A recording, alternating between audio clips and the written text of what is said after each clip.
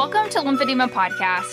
I'm Betty Westbrook, a certified lymphedema therapist and the voice behind Lymphedema Podcast. The purpose of this podcast is to provide answers and explanations for people affected by the lymphatic disease, lymphedema. This podcast is for patients, family members, medical professionals, and anyone interested in lymphedema. Each month, I will discuss a new topic related to this disease to help you learn more and navigate better your journey ahead. Between shows, you can catch me on IGTV or Instagram TV, as well as monthly live Q&A sessions. I'm so passionate about teaching others about lymphedema that I created this podcast just for you. Thanks for joining me. I hope you're ready to learn something new today. Disclaimer. As a certified lymphedema therapist, all information provided is based on my professional experiences and education. I recommend that anyone who feels they have lymphedema or have been medically diagnosed with lymphedema seek in-person medical treatment from a certified lymphedema therapist. Hey everybody, and welcome back to today's episode of Lymphedema Podcast. As promised from our live World Lymphedema Day hangout on March 6th, we are carrying over some of that conversation we had with my panelist. So if you missed that conversation, later this summer, I will be releasing all of the segments, and we will be having those on the podcast over the summer. So this conversation might come before for you, or it may be coming after if you were watching us live or not. So if you're a little confused, it'll be easy to catch up. We were talking about community and wellness with our ladies from Canada, and that is Amanda Sobey, who is a lymphedema patient herself and a personal trainer, and Bisa Dobson, who is a patient herself as well, but she is also a certified lymphedema therapist. And Deborah, who is also a patient. Bisa and Deborah make up Conversationally Thriving with Lymphedema. You can find them on Instagram and Facebook. So when we were talking with these ladies, or actually when these ladies were talking amongst themselves for this segment, we got into the topic of comparison and how there's kind of some bullying or some shaming going on within the lymphedema community. And backstage on that platform, we had Alexa Arcolano with the Lymphy Life blog, and Nicole, I won't even try to say your last name, I will totally mess it up, with Normal Adjustments podcast. They're both also patients of lymphedema, and backstage they were like, we want to get in on this, we have so much to say. So we are all here today. You're going to hear a lot of voices. There are a lot of female voices, so we're going to do our best to kind of let you know, hey, this is Betty talking, or hey, this is Deborah talking, so that whenever you're listening to this, you're not super confused. But what we're going to talk about today is comparison within our community, and maybe even a little bit about leadership in our community. So without further ado, I guess I'm going to open up the platform and see who might want to go first and share their personal experience of a time when they were approached. And it's often on the internet. It's not usually face-to-face. But if anyone has had one of those face-to-face encounters, I would like to hear about that. Or someone has made you feel less than, like your lymphedema isn't bad enough, or maybe your lymphedema is too bad. You shouldn't do something. So if anyone wants to speak to that, we're going to go ahead and open up the platform here. All right. So Amanda's going to come on first. Hey, Amanda. Hi, Betty. Hi, everybody. How's it going? For those of you who may not know me, my name is Amanda Sobey, and I've had lymphedema for 20 years. The doctors diagnosed me as a primary lymphedema case in my right leg. And at that point in time in 2001, there was nothing known about it. All I was given was a prescription for compression stockings and told to get massages for the rest of my life. No care. No financial aid, no support. And that was the beginning of a very long, dark road with my health. Back in 2001, social media wasn't a thing. So accessing even just information on a website was a little bit difficult or a little bit dodgy, which I think some of my other fellow lymphies are nodding their heads, and they kind of sort of have the same upbringing. Anyways, through the long, tumultuous road that I had walked, I didn't come out of the closet with my lymphedema until 2017, when I had won a bodybuilding competition for the sole purpose of trying to gain symmetry in my legs to hopefully make myself and confidence feel better with regards to getting both legs looking the same. Sad but true, even though that I achieved a gold place trophy and I did win, mentally I was not overly happy. I was still very depressed, and I wanted to share my story into the lymphedema community, and that did not go over so very well. Some people were very supportive, but there was a lot of backlash with regards to me overcoming the disease, and it was a very unfortunate time for me because I didn't have a support system. My family couldn't relate. Friends couldn't understand. I tried to make friends in the lymphedema community and tried to connect that way. And it was every time that I tried, it was a closed door, and I was very alone, very isolated. And that took me another year or two of depression. Currently until 2021, when I did the month-long lymphedema celebration, was when I started to find the community and the tribe that we now graciously have today. And that's my story. Thanks for sharing. In your journey, and I know that on some of the interviews you've had, some have shared their journey with this. Along the way, have you had individuals or encounters where, as a bodybuilder, were you made to feel like your lymphedema was not as significant, or you were dramatic about it, or, any situations that came up throughout that? I tried to share my stories into support groups, and I was immediately blocked. Any reason given? I think I defended myself when I made the first original post of just, hey, you guys, look what can be done. Don't give up. I hope this offers you inspiration. If anybody wants to learn more, come on over into my world, check it out. There are things that can be done. I didn't want to be the same hamster wheel of what was me and that there's nothing to be done about it.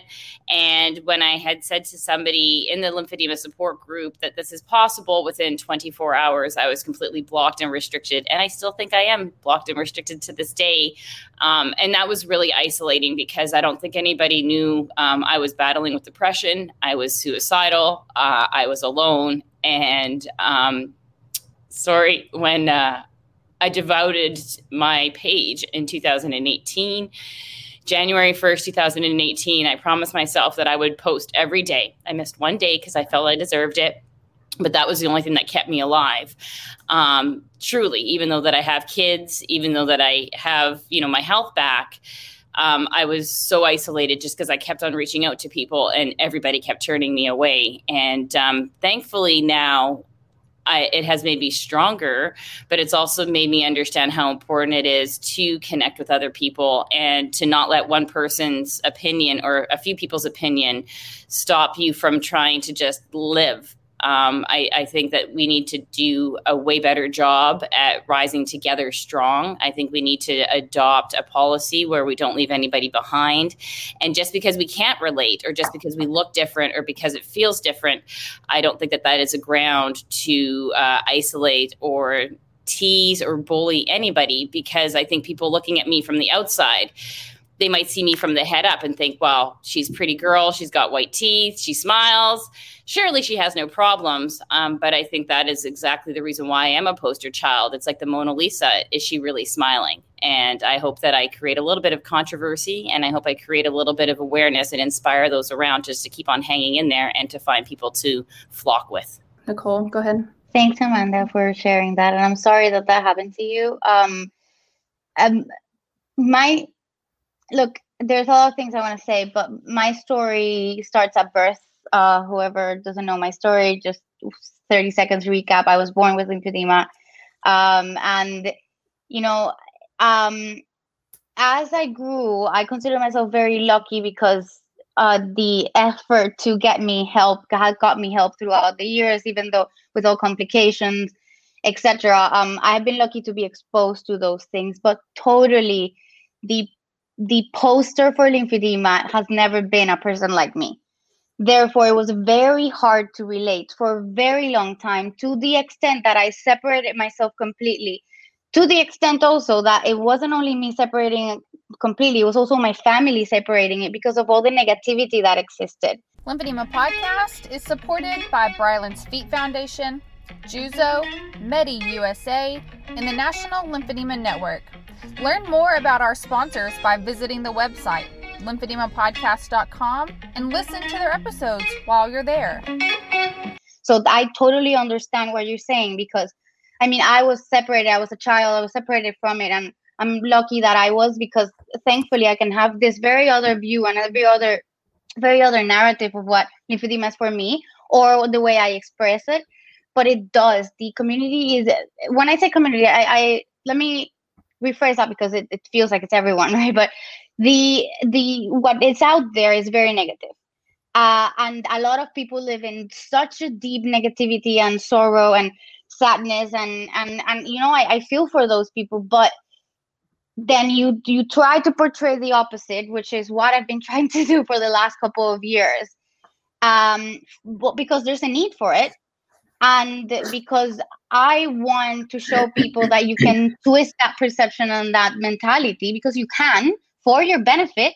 This is not because I want to be blind. This is not because I don't want to look at things properly. This is not because I want to like stop reality. Not at all. It's for your benefit. If you live in sorrow and negativity and everything, the consequences of that is detrimental. Now you try to portray the opposite, and you do get that backlash a lot, because a lot of people kind of restrain from it. I've got very positive feedback. I try to hold to that, and I'm happy for that. But I have got very negative feedback as well. For example, I post a lot about perception. And this is for everyone. It applies for everyone. This is not only lymphedema, for everyone. Depending on how you look at things is how you're going to take things. And it depends on how you look at it. It's how you can overcome it or not. And, you know, we all go through a process, whatever that is, and whatever's affecting you. And I've received messages like, it's very easy to think like things that way when you're just in bed and suffering, etc., etc. Like I've got to all that. And, you know, it maybe this is not only lymphedema, what I'm saying here. I think it affects me from different angles, from like community-wise in the world. But in the lymphedema, unfortunately, we've perpetuated a view of suffering. And I don't think that that's appropriate. And unfortunately, I think a lot of people think the way to get a reaction, and I still think a lot of associations and a lot of the people kind of more senior in leaders of organizations or whatever those groups are, have perpetuated that to get a reaction, you have to be suffering, or you have to get a reaction, it has to be tragic. And I think that we are in a space in which those things have changed with many movements that are happening now. It's about empowerment. And I think we have a lot of power of changing that narrative in which we are able to live because we did X, Y, Z. Not that, oh my God, this person is in bed, like suffering, etc. Like it doesn't provide a handbook of things to do in order to live. What we want here to portray is that we can live, right? But yeah, in terms of bringing it back to kind of how it's been bullying, yes, my whole life I've been. The thing is that sometimes I guess that I try to block things that that will affect me in negative ways. I've been in multiple centers with multiple lymphedema patients. I've been denied care because I don't come from a cancer. I'm not a cancer patient. I've been told no because we only attend cancer patients. In New York City, that is the 95% of the cases. Otherwise, you have to go 100% private route, and it costs a lot of money. And I've been in places in which the age average is probably 60 years, and I was the only 20-year-old. And it was all like, why is she getting 2 treatments and I'm only getting 1? I should get 2 as well, because look, I am like, you know, I've got that. And but I think it's all underlined of what I said before, is the perpetuation of what the face of it is, rather than showing the opposite. Is there's a bandwidth of people and there's flavors of people dealing with these things. that we have to change. And I think we are in the power right now to change it. I like what you're saying about perception, if that's the word. So as you guys are talking, I am trying to write down like keywords that I hear you repeating. And Amanda, sadly, I mean, I heard isolated, suicidal, and depressed. Those are the 3 words that kind of came most frequently through your testimony a little bit there. And then Nicole, I'm hearing you talk about positive changes and negative outlooks and experience. So I feel like everyone here has a similar similar experience of like negativity and how it has really negatively affected your mental, emotional, physical health. And the perception that I've always wanted to use the podcast for this is to say lymphedema is not a death sentence. You do not have to have lymphedema and Google a picture and see a huge leg on a huge body that is not well kept and think that's my life. I'm going to end up with a huge body part. I'm going to end up stuck in bed and I'm going to die of an infection. And so many patients, when I was in the clinic actively, would say things like, I Googled it, you told me not to, but I did. And I don't want to end up like this. And I'm like, that's not actually going to happen if we are proactive now. If you change your mindset now, you can pop in whenever you want, Nicole. I was just going to say, if you tell your patients not to Google it. I tell everyone that I know when they ask me and they don't ask me any questions, I'm like, I'll explain to you, don't Google it. Why? Because that's what's being perpetuated so far. And it's horrible because it's not all the cases. We have to look at it holistically. Hey, this is Alexa. I think just because we have the shared experience of lymphedema, it's not the same experience for everybody. And I think that's something that is key to breaking down these sort of preconceived ideas that either other patients have about lymphedema or the medical community or the public. I think, using my platform with the blog and the social media accounts attached to it, when I post photos of myself, I think, well, a lot of times people don't realize the blog is just this 30-year-old girl by herself running it. And they think, it's a bit more of an organized effort or something than that. So they're surprised when they see me. And I've gotten comments that are like, why don't you post pictures of people with real lymphedema? And that hurts me because I've had, the depression and all of that comes along with it too. And I feel like, oh my gosh, is there gatekeeping to my own illness? Like I can't even be allowed to just struggle or talk about it. But I realized to kind of combat that is we need to kind of raise more visibility of these other experiences that we don't often see. Like recently, for Black History Month, I did Lymph Views of Color to raise awareness and amplify voices of people in the Black community who have it. Men with lymphedema, I did a series on my blog a couple years ago where men from around the world submitted their stories because the face of lymphedema is often a white woman, middle-aged, who had breast cancer. Which is bananas because the largest cause of secondary lymphedema in the world is lymphatic filariasis.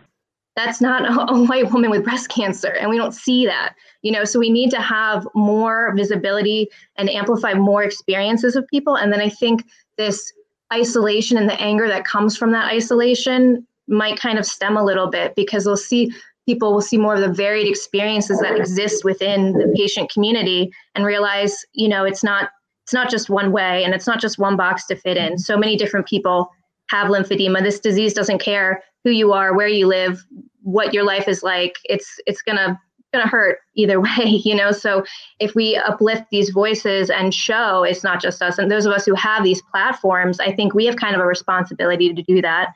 And I think everyone here in this panel does a really great job of that. I mean, Deborah and Bisa have their Thrivers, series, which is so wonderful. Nicole with her podcast, Amanda with your series you've done this month, Betty, of course, with your podcast. So I think we have a responsibility as people with platforms to continue to try and show that and kind of chip away at these preconceived ideas or images of what it means to have lymphedema. And I think that will kind of ease a lot of the tensions that we have within the community and the gatekeeping we have around the lymphedema experience. Hey everybody, I hope you really enjoyed listening to part 1 on our episode about community versus comparison. Please be sure to tune in next week for the rest of our episode. We have Deborah and Bisa from Conversationally coming up, as well as some follow-up questions with everyone participating today. I can't wait to share the rest of this conversation with you. It's so important to build up a community of support instead of a community of comparison and tearing each other down. Lymphedema is already isolating enough. We don't want to encourage isolation in this disease and in this community. So I hope you enjoyed listening. If you have any other questions, please email me at lymphedemapodcast@gmail.com. You can visit the website and fill out the form there to contact me directly. Remember, Mother Teresa says loneliness is the most terrible poverty. Lymphedema Podcast is here for you to find help and support on your journey with lymphedema.